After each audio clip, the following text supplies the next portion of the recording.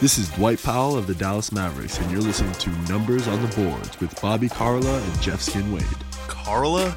Dwight, dude, he had one job, man. It's Carella. Hello. Welcome to Numbers on the Boards, your weekly Mavs podcast. I am back from the bye week, back from Super Bowl week. I'm Bobby Carella from Mavs.com. Joining me today is a guy who held it down all by himself. He took the show on the road last week. He is Jeff Skin Wade. Hello, Bobby. How the hell we doing, man? Dude, I'm good, man. I'm good. How are you? Man, I'm happy to be back home. Was in Minnesota last week for the Super Bowl, and obviously that's a fun deal and all that, but I miss my basketball when I'm gone. It makes me sad. So I'm happy to be back here, and I'm getting real amped because on Thursday we have the trade deadline, so we'll see if any activity goes down. It's a big week for basketball. Big week for basketball, and I think there's already been quite a bit of activity. I think it's pretty interesting. I know you consume as much basketball media as I do, and there was a big article yesterday about the sort of money crunch that's going on in the NBA as the cap's not progressing the way they think it was a couple of years ago, and there's a lot of teams with luxury tax, and here our Dallas Mavericks are the team that spent like a decade and a half in the luxury tax, looking at it going, we've got cap space, and we're looking for assets, and we know where we stand in the NBA landscape. So while I don't think a blockbuster is going to be coming down the pike, I do think over the next 48 hours or so, Donnie Nelson's phone is going to be blowing up because the Mavericks are sort of positioned to be a facilitator in some of this trade activity. It's all pretty interesting. Yeah, for sure. So that article that you were talking about, that was on ESPN. Basically, what it was saying is that the salary cap right now is, what, $101 million? Yes. And the NBA teams were told 2 years ago that it would be up to 107 by now. Right. So you might say, well, that's only a $6 million difference. But that matters because that means the luxury tax moves. That means that all of these kind of thresholds that teams have to meet are moved. So some teams have too much money. And not many teams don't have enough. Yeah. And the Mavs are one of them. And I think, too, so many teams, when they make these sort of grand plans, and Maverick fans know this because how many times have the Mavericks gone and chased the quote-unquote big fish, a lot of that positioning is about how much cap space do you have for a max guy, for example. And so if you thought you were going to have cap space for a max guy in a year, and then suddenly you're $6 million off, that's significant.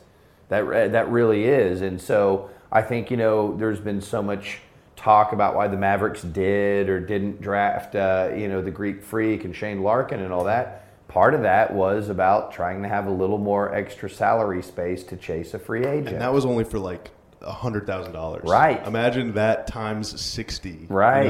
I mean, it's serious. It's a franchise-changing amount of money. Yeah, and the Mavericks are looking for young players and picks. I mean, I don't think anyone's delusional about where the team is in its progress, and so if they can use their salary cap space to take on, for lack of a better term, an undesirable contract and pick up an asset, they're certainly positioned to do that, and I think that's where a lot of this talk is going to be focused. Yeah, so stay tuned for news over the next 72 hours. It's one of the most exciting times of the year in any American sport, really, the NBA trade deadline.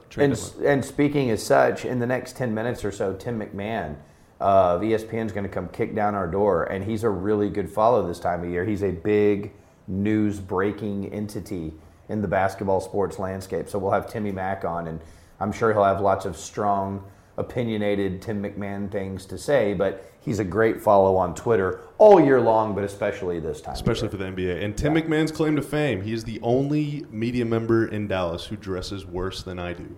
So, well, that's interesting because I guess it's ugliness is in the eye of the beholder because, I mean, I don't think anybody's rushing out to dress like Sefko. Yeah, that's true, but he's earned the right, man. He's been in the game for so long. He has. I've always said that Eddie Sefko is the Danny Glover character in Lethal Weapon. Yeah. That's like always about to jump off a building going, I'm too old for this S. But Eddie is an OG. Eddie, if you don't know, was down there in Houston when the Rockets were winning back-to-back championships, and he's a great guy. He and Barkley are bros. What's that? He and Charles Barkley are bros. That's right. What I hear. That's right. There's also a really great story. Maybe someday we'll do old Maverick stories, but maybe someday we should just have Eddie on. I would love having Eddie on. Yeah. But one of our buddies, Kenton Nelson, who is now out at Texas Motor Speedway, used to work for the Dallas Mavericks and is probably friends with your mom, who worked for the Dallas Mavericks for a long, long time. and he was with the Mavericks in the 90s, and then he had moved on and was working for an apparel company, and he was there when Houston was doing their parade, and he was handing out shirts or something to the players, and so he was handing out the last shirts, and the last fire truck was getting ready to leave for the parade, and he was going to get left behind.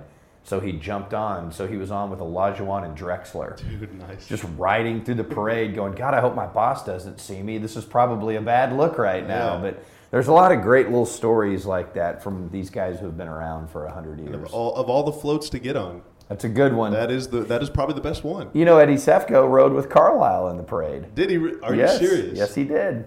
How did he pull that off? I don't know, but that's so I was. So it's like Rick, Donna, Abby, and Eddie. You know, at that point, so I'm trying to think, Abby was probably so young, but I'm sure she was there. I don't remember her specifically, but I'm sure she was. Yeah. We're talking about Rick's daughter. But so I was on the float or car, or whatever the hell it was, with Followell and Coop and Victor and Bob Ortigal, Harp, those the broadcast folks.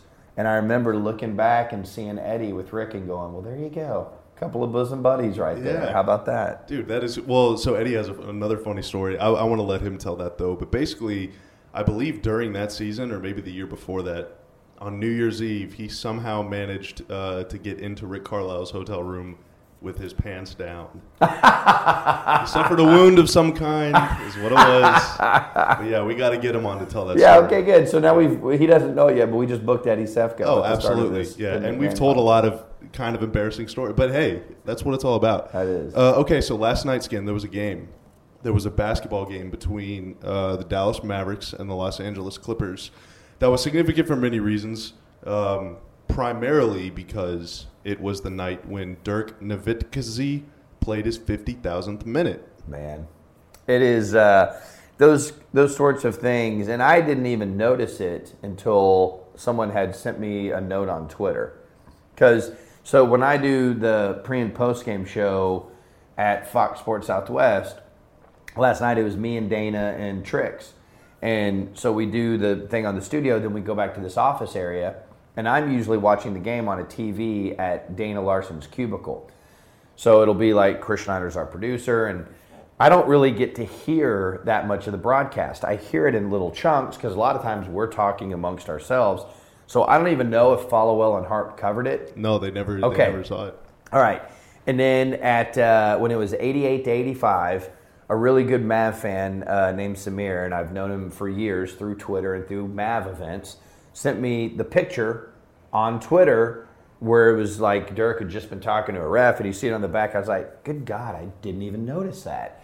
And so I told Schneider, our producer, I was like, we've got to put this on the broadcast, right, on the post-game show. So it's a historic night because we all knew 6 minutes in, Dirk was going to pass 50,000, and then immediately leapfrog Elvin Hayes, who, weirdly enough, had only played 50,000 flat. Such an awesome stat. Such an awesome stat. So the second that you enter the 50,000 plateau, which Dirk was the sixth guy to do it, you immediately become number 5 because you play 30 seconds and you're going to pass Elvin Hayes, right? So Dirk does that, and I don't know that I've ever seen Dirk's jersey misspelled before in 20 years. Yeah, I don't think so. That game, a historic game, it almost makes me, the conspiracy wheels start turning, that is, what a great charity item. Absolutely. Because I go to all these charity events and people are always auctioning off, hey, here's, like right now, there's a really cool thing that Which Wich is doing, the great sandwich shop, where they're doing these Dirk sandwiches, right? And there's 6 of them, I believe. And then they're registering Mav fans for a chance to have a meet and greet with Dirk and hoop with him and all this. And then the money goes to Dirk's foundation. And so, I go to these different events and things, and there's always cool items. Dirk did, when he did his tennis deal, there was a really cool thing that Rick Carlisle had made up, and there was only 4 in the world. And it was this framed thing with a diagram of the play and a picture of the shot when Dirk passed 30K, and Devin Harris, who made the pass, autographed it, and Followell autographed it because Followell made the call, and Dirk, and on and on and on. And Rick had made it for Followell, for Devin, for Dirk, and for him. And Rick auctioned his off, and it raised a ton of money for Dirk's foundation. So my whole point is that these really cool, unique things, if you're a sports fan and you have a little bit of dough, you want that in your office. Who's not going to want the Dirk jersey that he passed 50,000 minutes and his name is spelled Nowitzki or whatever that is?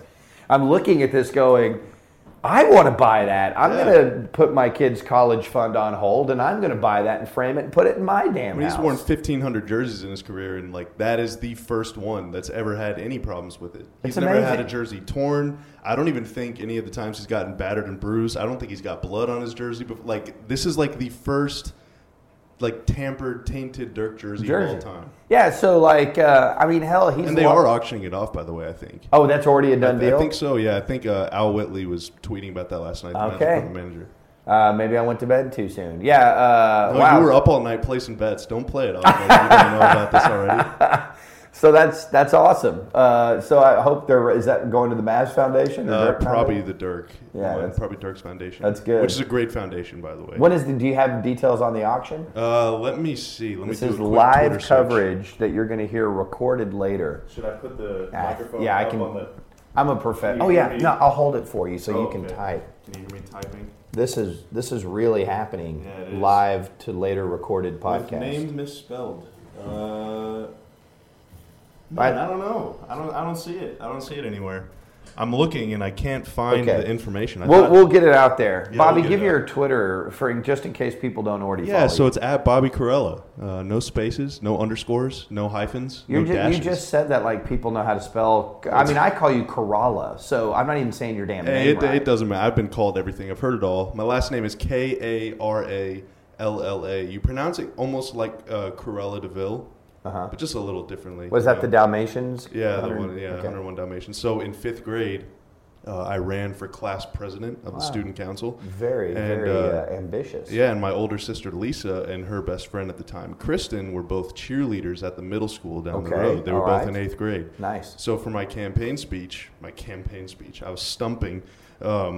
They came to school in their cheerleader uniforms. Okay. Put their arms, like we linked arms and did like a Cruella de Vil dance. Yeah. But is there I won in a landslide. Is there a picture of this? I don't believe so. Come on, the Throwback Thursday, I guarantee you. Maybe, but I don't know. Lisa listens to the podcast. Lisa, you need to come up with a picture of this. Yeah, hope not. Well, there's definitely pictures of her. I don't know if there's pictures of us that day, but I did win in a landslide, historic moment. That's awesome. At DeGan Elementary School. Congratulations. Thank you. Go Did they ever have you come back and speak to the kids about your historic election? No. They've covered it many times in the school newspaper. Okay, all right. Yeah. Okay, Skin. What do you think? What do you think about talking to Tim McMahon here? Man, it's really just up to Tim. He's about to kick down the door and be Surly McMahon. So without further ado, let's give way to one of ESPN's greats. Joining us now is ESPN NBA insider, reporter, personality, breaking news guy, and longtime friend of ours, Skin. Oh, yeah. And the worst dressed Mavs media member. He is Tim McMahon. Okay, first of all, I'm a friend of Skin, not yours. Second of all, Bobby, you shop for Herman Munster boots at Sears. Third of all, Earl K. Sneed, your colleague, wears like skin-tight, dorky vests. So unless you are saying you guys aren't media, there's no way I could possibly be the worst dressed. And we haven't even gotten to Sefco yet. Yeah, Sefco's the worst. Yeah, that's the trump card. The Skin pulled that earlier. Well, Tim, I got to say it's a pleasure to have you on the podcast today. I sense some sarcasm there. Yeah. Tim, this season, you've been following the Rockets more than you have the Mavs. The Rockets are having a really great season. What has it been like for you? I mean, you're still around the Mavs every I was so going to often. say, hashtag fake news. I've only missed like 3 or 4 home games. No, yeah, you're around. You're around. So what has this season been like for you watching the Mavericks? What are kind of your impressions of, especially Dennis Smith Jr., and the young guys, kind of how they're coming along, how the team is doing? Well, obviously it's a whole new world for the Mavericks, and it was a long run of success and really historic success when you look at 11 50-win seasons in a row. I mean, you look at decade-long 50-plus win streaks. Bill Russell Celtics, Magic's Lakers, the Duncan, now Kawhi, whatever, Pop Spurs, and Dirk's Mavericks, and that's the entire list. And so, it's been kind of a steady decline, and they tried to keep it going. They tried to kind of breathe championship life back into it through free agency and that whole plan, which obviously didn't come to fruition. And the time has come. It's a full-fledged rebuilding project right now, and obviously that's the priority. The most important part of this season, with all due respect to Dirk in his 20th year, is the development of a 20-year-old kid, Dennis Smith Jr. And last night he looked like a 20-year-old kid.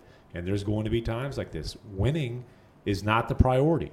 If winning was the priority, Dirk would have played more than 2 clutch minutes since January 1st. He has played a grand total of 2 minutes in clutch situations since January 1st. But look, they need to get Dennis Smith Jr. and Yogi Ferrell and even Maxi Kleba some experience in those situations. 1, because, let the kids grow. 2, because if you lose, then the ping pong balls add up. And am I allowed to say that on Mavericks podcast? That's the reality of it. I mean, look, there's a byproduct of this. It'd be different if it wasn't Dennis Smith Jr. out there making these decisions, right? And there's been moments where he's made the right decisions and been great. Most notably, the Oklahoma City New Year's Eve game comes to mind. In fact, he had a really good stretch there, and during that stretch, Wesley was playing great, and I think Wesley was playing great partly because Dennis was playing great. They were feeding off of one another, but I have zero issues. If that last night was all about winning, then JJ and Devin are on the floor, but it's not all about winning. They would love to win, but if they win, they want it to be because Dennis and Harrison are delivering, not because Dirk and JJ are delivering, because we're at the point now where we got to look 1 and 2 seasons beyond. Yeah, I mean, JJ's job is to keep them in games. Yeah. But look, Dennis, for better or worse, you want to see him on the floor in those late in the game situations. The only way he's going to learn how to win is through trial and error. What have you seen with Dennis from your initial thoughts at training camp to now? Has anything about him changed in your mind? Honestly, I thought he would shoot the 3 a little bit better, but obviously you knew there was the athleticism. I do like the way that he sees the floor. I think though the athleticism for him has been so dominant throughout his life. I mean, in AAU, he was just going to go out there and jump over people. Mm-hmm. Even, I think, in the ACC, not in the NBA, though. And so he's had to learn and really little subtle things like learning how to finish with his left hand, which I've seen huge strides with that early in the season. And you guys know this. He never even tried to finish with his left. I remember when the Pelicans were in town, he made 3 nice moves to his left, and each time he tries to finish with a little right-hand layup, and each time Anthony Davis said, "Kid, And the one play against I think it was the Cavaliers game, whenever he was going to left and kind of went for the reverse. A really tough reverse, right. And he's had some really nice left-handed finishes. But, look, there's also going to be times where he looks like a 20-year-old kid who's learning how to play in the NBA against grown-ass men. And he's going to have a 9-turnover game. He's going to commit 5 fouls in the fourth quarter, and the one with 24 seconds left was just a complete brain fart to donate go-ahead free throws to the Clippers. And last night, minus 20, had a nice highlight at DeAndre's expense. I'm sure Mavericks fans enjoyed that. But, man, 9 turnovers, fouled out, minus 22. But I would say, though, if you're feeling frustrated and you're seeing kind of up and down, there's highlights, but there's not kind of sustained good smart play from Dennis Smith Jr. If you want to encourage yourself as a Mavericks fan, compare his numbers this season to 20-year-old rookie Russell Westbrook's numbers. They are really similar. And that's another case of a guy, freakish athlete, learning how to play point guard on a rebuilding team in the NBA. And I'm not saying Dennis is going to be Russ, but I'm saying, these kind of growing pains in a rookie year certainly aren't any reason to be discouraged about his potential, which we all believe, I think, is still an all-star caliber type of potential. I think just from my standpoint, and I've been watching the Mavericks for so long. I just remember the optimism of Jason Kidd and Mashburn and Jimmy Jackson feeling like the corner had been turned and you slam into another corner. So maybe those experiences make me a little more philosophical about dealing with young players. But quite honestly, he's exceeded my highest expectations already. And it's those things you're talking about, as the season goes on, getting stronger with the left. Some of the cross-court finds, it's not just the pass that's, as Avery would say, it on time and on target. It's the read. Yeah. Those are the things that I didn't know, quite honestly, coming out of college, that he could read things like that. And those are the things that get me excited because, if you're just a guy that's an athlete, well, you're a knee injury away from being just a guy. But if you can have the athleticism and make the reads and those things, that's the sort of thing that gets me really excited. Yeah, Tim, we've got some plumbing issues here. So please stop washing your hands during the podcast. I think somebody was flushing last night's game. I think his reads have been beyond what I thought they would be at this point. The other thing I really like about him is his demeanor. He ain't scared of nothing. Go back to New Year's Eve. And look, he's had some crunch time stinkers, but boy, bringing Russ back up, that is a killer. And he went toe-to-toe and came out on top, not scared at all. And the thing about him, when he makes a spectacular play, he ain't out there jumping up and down and, wanting a pep rally. And, man, his face never changes. He expects it. Yeah, he's got that killer. Now, Rick wants to make sure that killer in him is consistent on the defensive end. Right. And, they went through that thing. And Mavericks fans, Rick's going to chase him away. Shut up, okay? Shut your stupid mouths. Can I say that on Mavericks? Sure, if you're an idiot, shut up.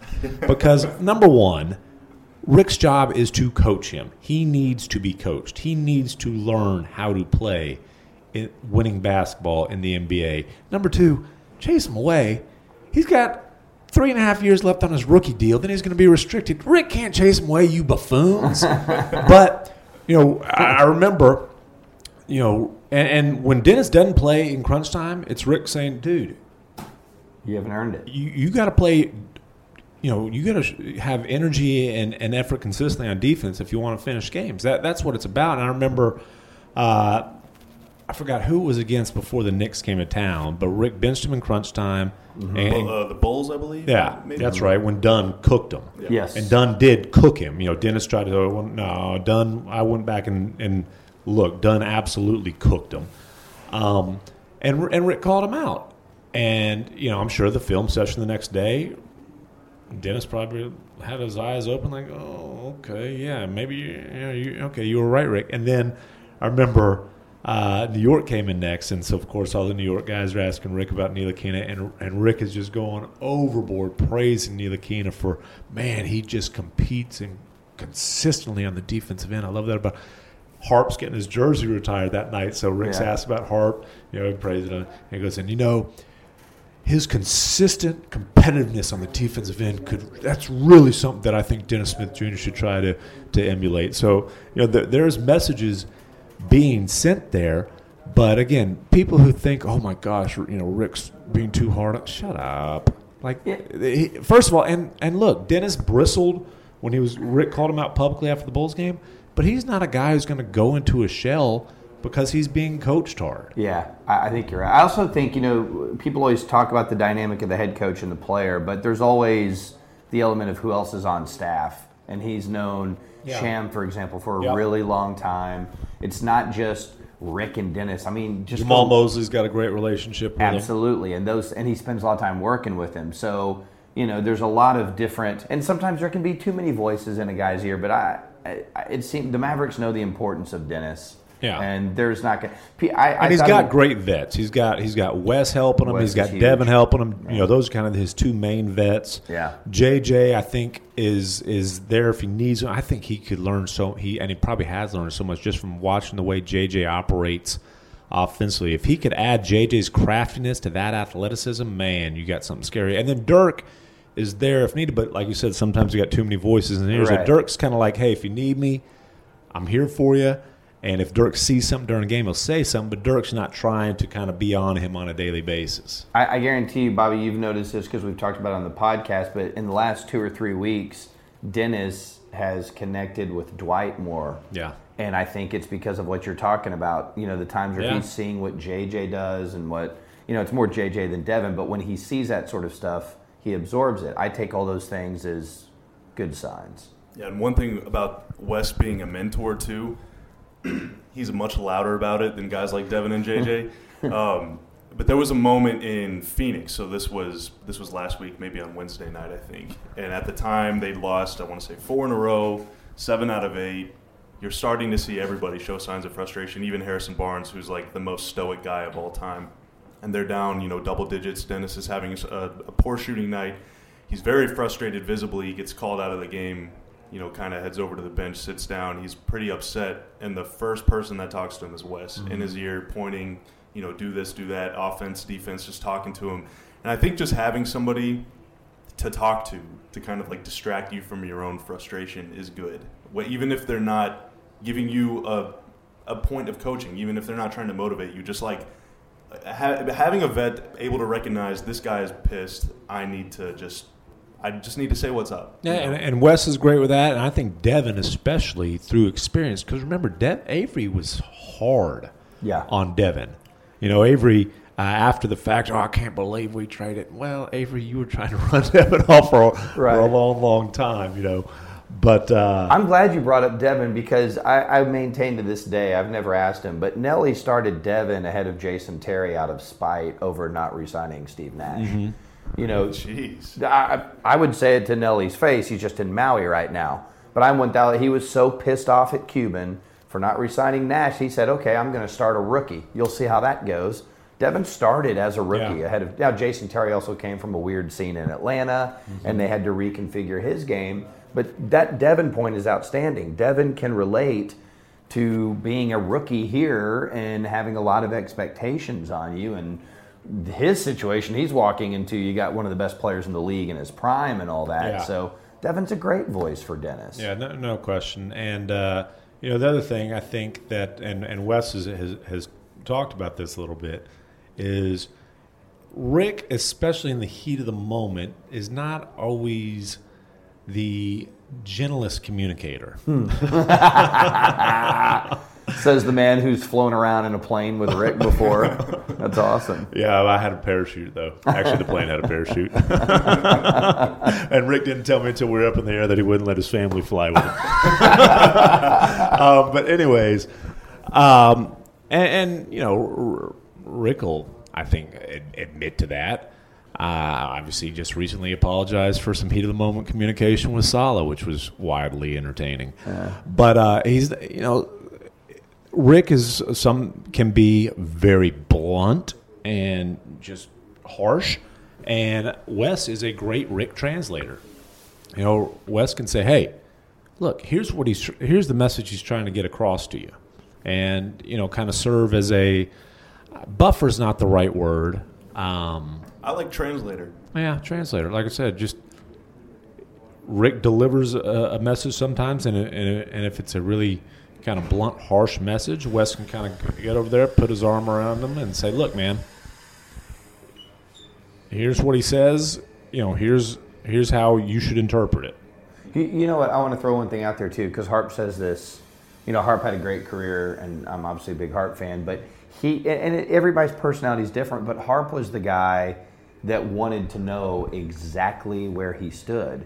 So a lot of guys appreciate the coach that'll look you in the eye and tell you, hey, no. And some guys get their feelings hurt. Some guys don't have that mentality. But I think a lot of guys want to know where they stand and how their coach feels about him. And Rick does that maybe to a fault, depending on what guy it is. Some guys can take it, some guys can't. You know, and I remember when they drafted Dennis, you know, they one thing that, and there were questions about his character coming out. Yeah. I mean, you know, there were a lot of questions about his character, and I think a lot of it had to do with the fact North Carolina State had a losing season. You know, the coach got fired. There's some body language. Well, you know, if you're a 18, 19-year-old kid, your season goes that crossways, your body language might not always be great. But and if you know much about the guys he was playing with, he wasn't getting much help. Yeah. But the Mavericks loved him in the interviews, and I remember one thing Rick kept talking about was the humility he showed. Now, there's a cockiness to Dennis Smith Jr. Oh, yeah. You don't have to tell him he's talented. Right. He knows, Yeah. and he doesn't mind letting you know. Right. Okay? He expects to be great, but the humility is he understands he needs help to fulfill his potential. He needs to be coached up to his potential, and I think there's that extreme confidence combined with that humility. He welcomes hard coaching. Now, he might not like hearing it in the moment. He might not like Chris Dunn coming in and scoring 32 and Rick calling him out publicly, and then me going in there and ask him about it first thing in the scrum.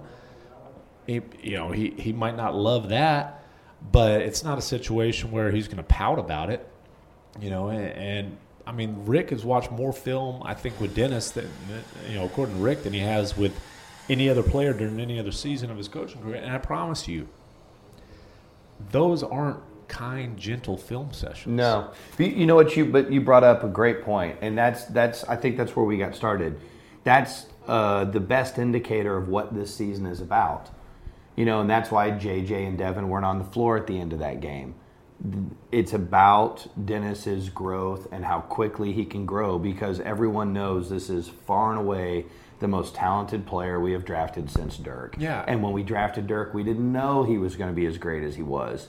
Well, Nelly said he was going to be Rookie of the Year. Right. He also then, right around that, said Chris Anstey was going to be the best running big man in the NBA. So, but my whole point is that what you just said about Rick watching more film with him maybe than any other player in any other year is the ultimate testament to what this year is about for the Dallas Mavericks. Yeah, and it's like they let Bobby write for Mavs.com right now. He's got some potential, but they need to let him learn through his rookie mistakes. Now, We're all developing. Now, he might be more Roddy B than Dennis Smith Jr. Wow. Bobby gets hurt a lot. I welcome you into my home. This is how I let you use my sink, man. It's unbelievable.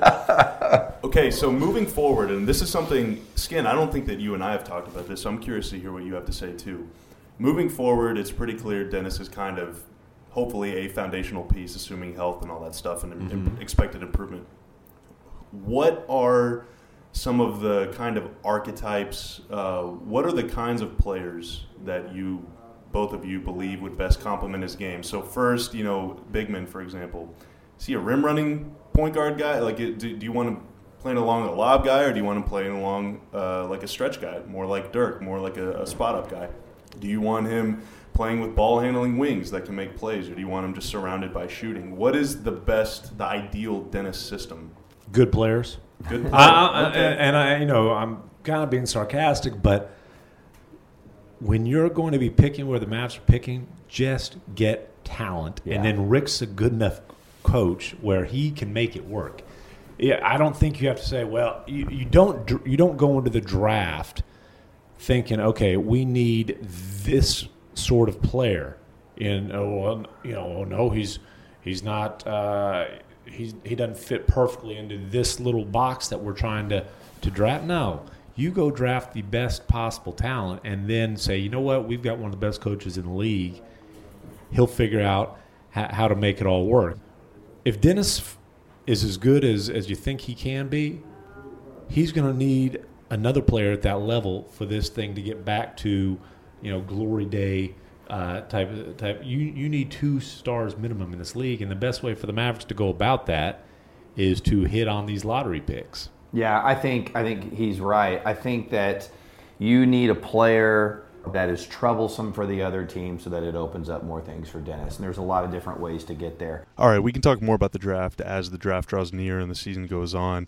But for now, I think we should take a second and talk about every Mavs fan's favorite team, the Rockets. I want to know why Chris Paul and James Harden worked so fast.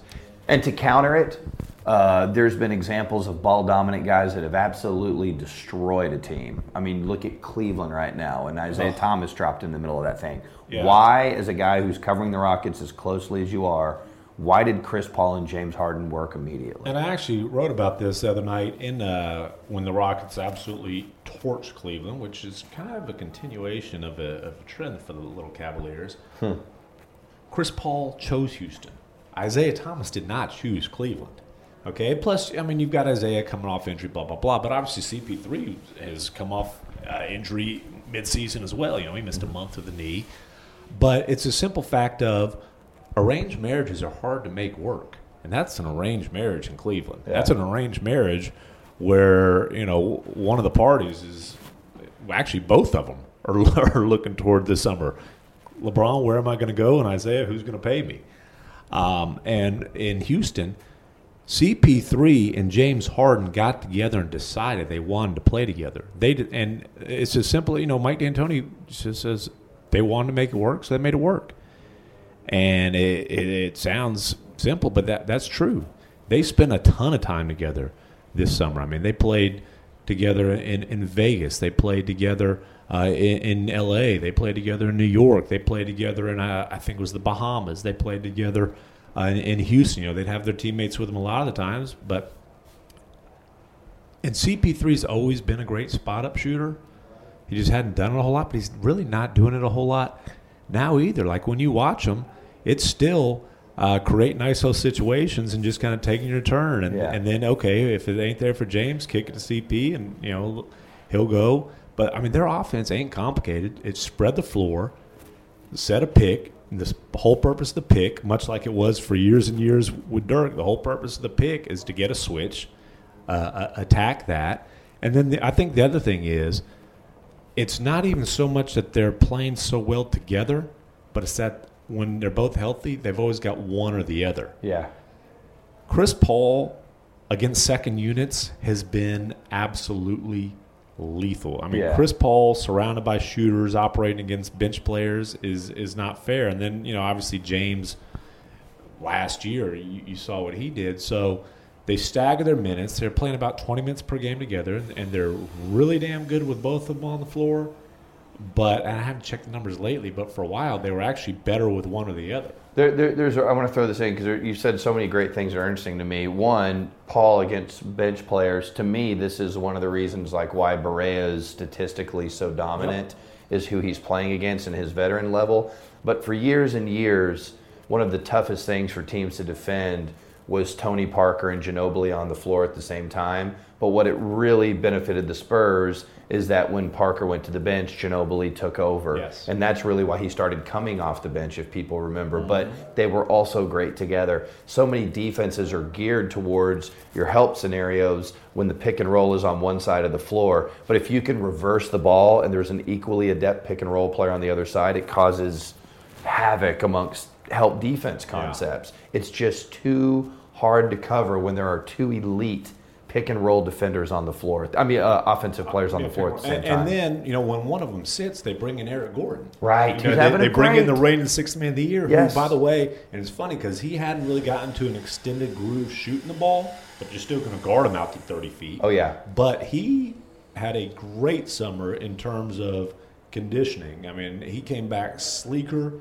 He came back more explosive. I talked to him. He said he really focused on kind of Olympic weightlifting. Huh. And I mean, he is as a driver and finisher, he's been unbelievable this year. I remember the first game of the season. They're playing Golden State, and he got a switch on Jordan Bell, blew by him. Jordan Bell, he's a rookie, but he's a rookie who's calling cards, blocking shots. Yeah. He blew by him and went up in the half court and hammered it with two hands. And I'm just like, holy bleep. Who's this guy? Yeah, and so, when one of them sits, you're bringing in that guy. Yeah. So, Tim, before we get you out of here, one thing that is always the case in the NBA is teams are going to look at other teams who are successful. Mm-hmm. So whether that's the Warriors or the Cavs or what now the Rockets, obviously, who are having an unbelievable season, and they're going to say, what are they doing that we can replicate?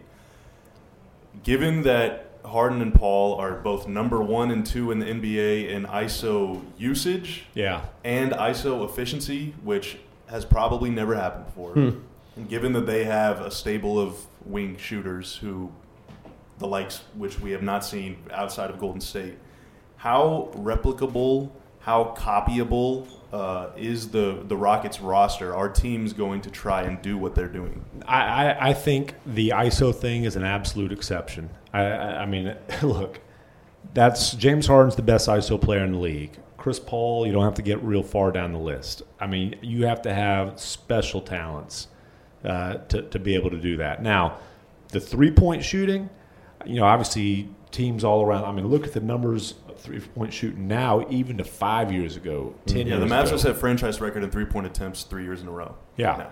Yeah, and the Rockets, set an NBA record last year, and they're going to blow that away this year. So the three-point shooting is certainly something, and that's just, it's math, it's analytics. I think that's really a league-wide trend, but I think that you're not going to see the Rockets are going to be the exception when it comes to ISO just because they've got two exceptions as players. I think that the Warriors style, and obviously they've got freak talent, but the ball movement, I think that's going to be much more for teams that are copycatting. They're much more likely to copycat the Warriors than they are the Rockets, and not that they can copycat the talent on either of them. I think to his point, I think the next trend or whatever, and I think part of it is Draymond, and Draymond's unique, but it's a playmaking big. I think all the talk about stretch four, that's good. You want guys that can shoot. The next level is now a big that can, like if you watch Boogie play, you talk to all these coaches and they're talking about stopping Russ in transition or Steph in transition. I talk about build a wall. Go ask an assistant coach about building a wall to stop a five bringing the ball up the floor. Right. It's a new world. And or LeBron. Exactly. Who's damn near 5 size. And last night I'm watching NBA TV, and Blake Griffin gets the rebound, dribbles down, and throws the lob to Drummond in transition, like we've seen Boogie to Anthony Davis. It's a brave new world. And Drummond's an underrated playmaker. That's probably right now the best passing 4-5 tandem. They've got to grow together, but both those guys are, for power forward and center, are great playmakers. I like that trade for both teams. Yeah, it's good. LeBron, Giannis, Jokic, the Detroit guys. That's kind of the next wave for you, Skin. Oh, absolutely. And that's why I'm intrigued by Bagley. I think he can be a playmaking big. Mm-hmm. But, hey, we're talking about super elite level guys. I'd throw Karl Anthony Towns. I think there's nothing he can't do. But, yeah. He's even defending now. Yeah. Get Tibbs going, man. Well, get Jimmy Butler and Taj Gibson in there to be Tibbs' locker room enforcers. Yeah. Good stuff. They're Wesley Matthews, so to speak. Sure. Well, there you go. Tim, thank you for joining us, man. And for joining the podcast, we're going to give you a Mavs hoodie. We're going to give you a Mavs hat. We're going to give you Mavs glasses, a watch, some slides. Sweet. I'll have all my Christmas shopping done for my brothers. Wow. Your Christmas gifts for Earl K. Snead have all been met. There he is, Tim McMahon. Thanks, Tim. And thank you for tuning in to Numbers on the Boards. Boom. Again, this was fun, man. I don't want to take another week off. I don't want to, go another week without talking to you. No, we're good from here on out. And the next time we talk, it'll be post-trade deadline. Yeah. And leading up to the dunk contest. Exciting times. Yes, sir. Exciting times. All right. Thank you guys for listening. We'll see you next week. Numbers on the Boards with Jeff Skinwade and Bobby Karalla. It's Karella.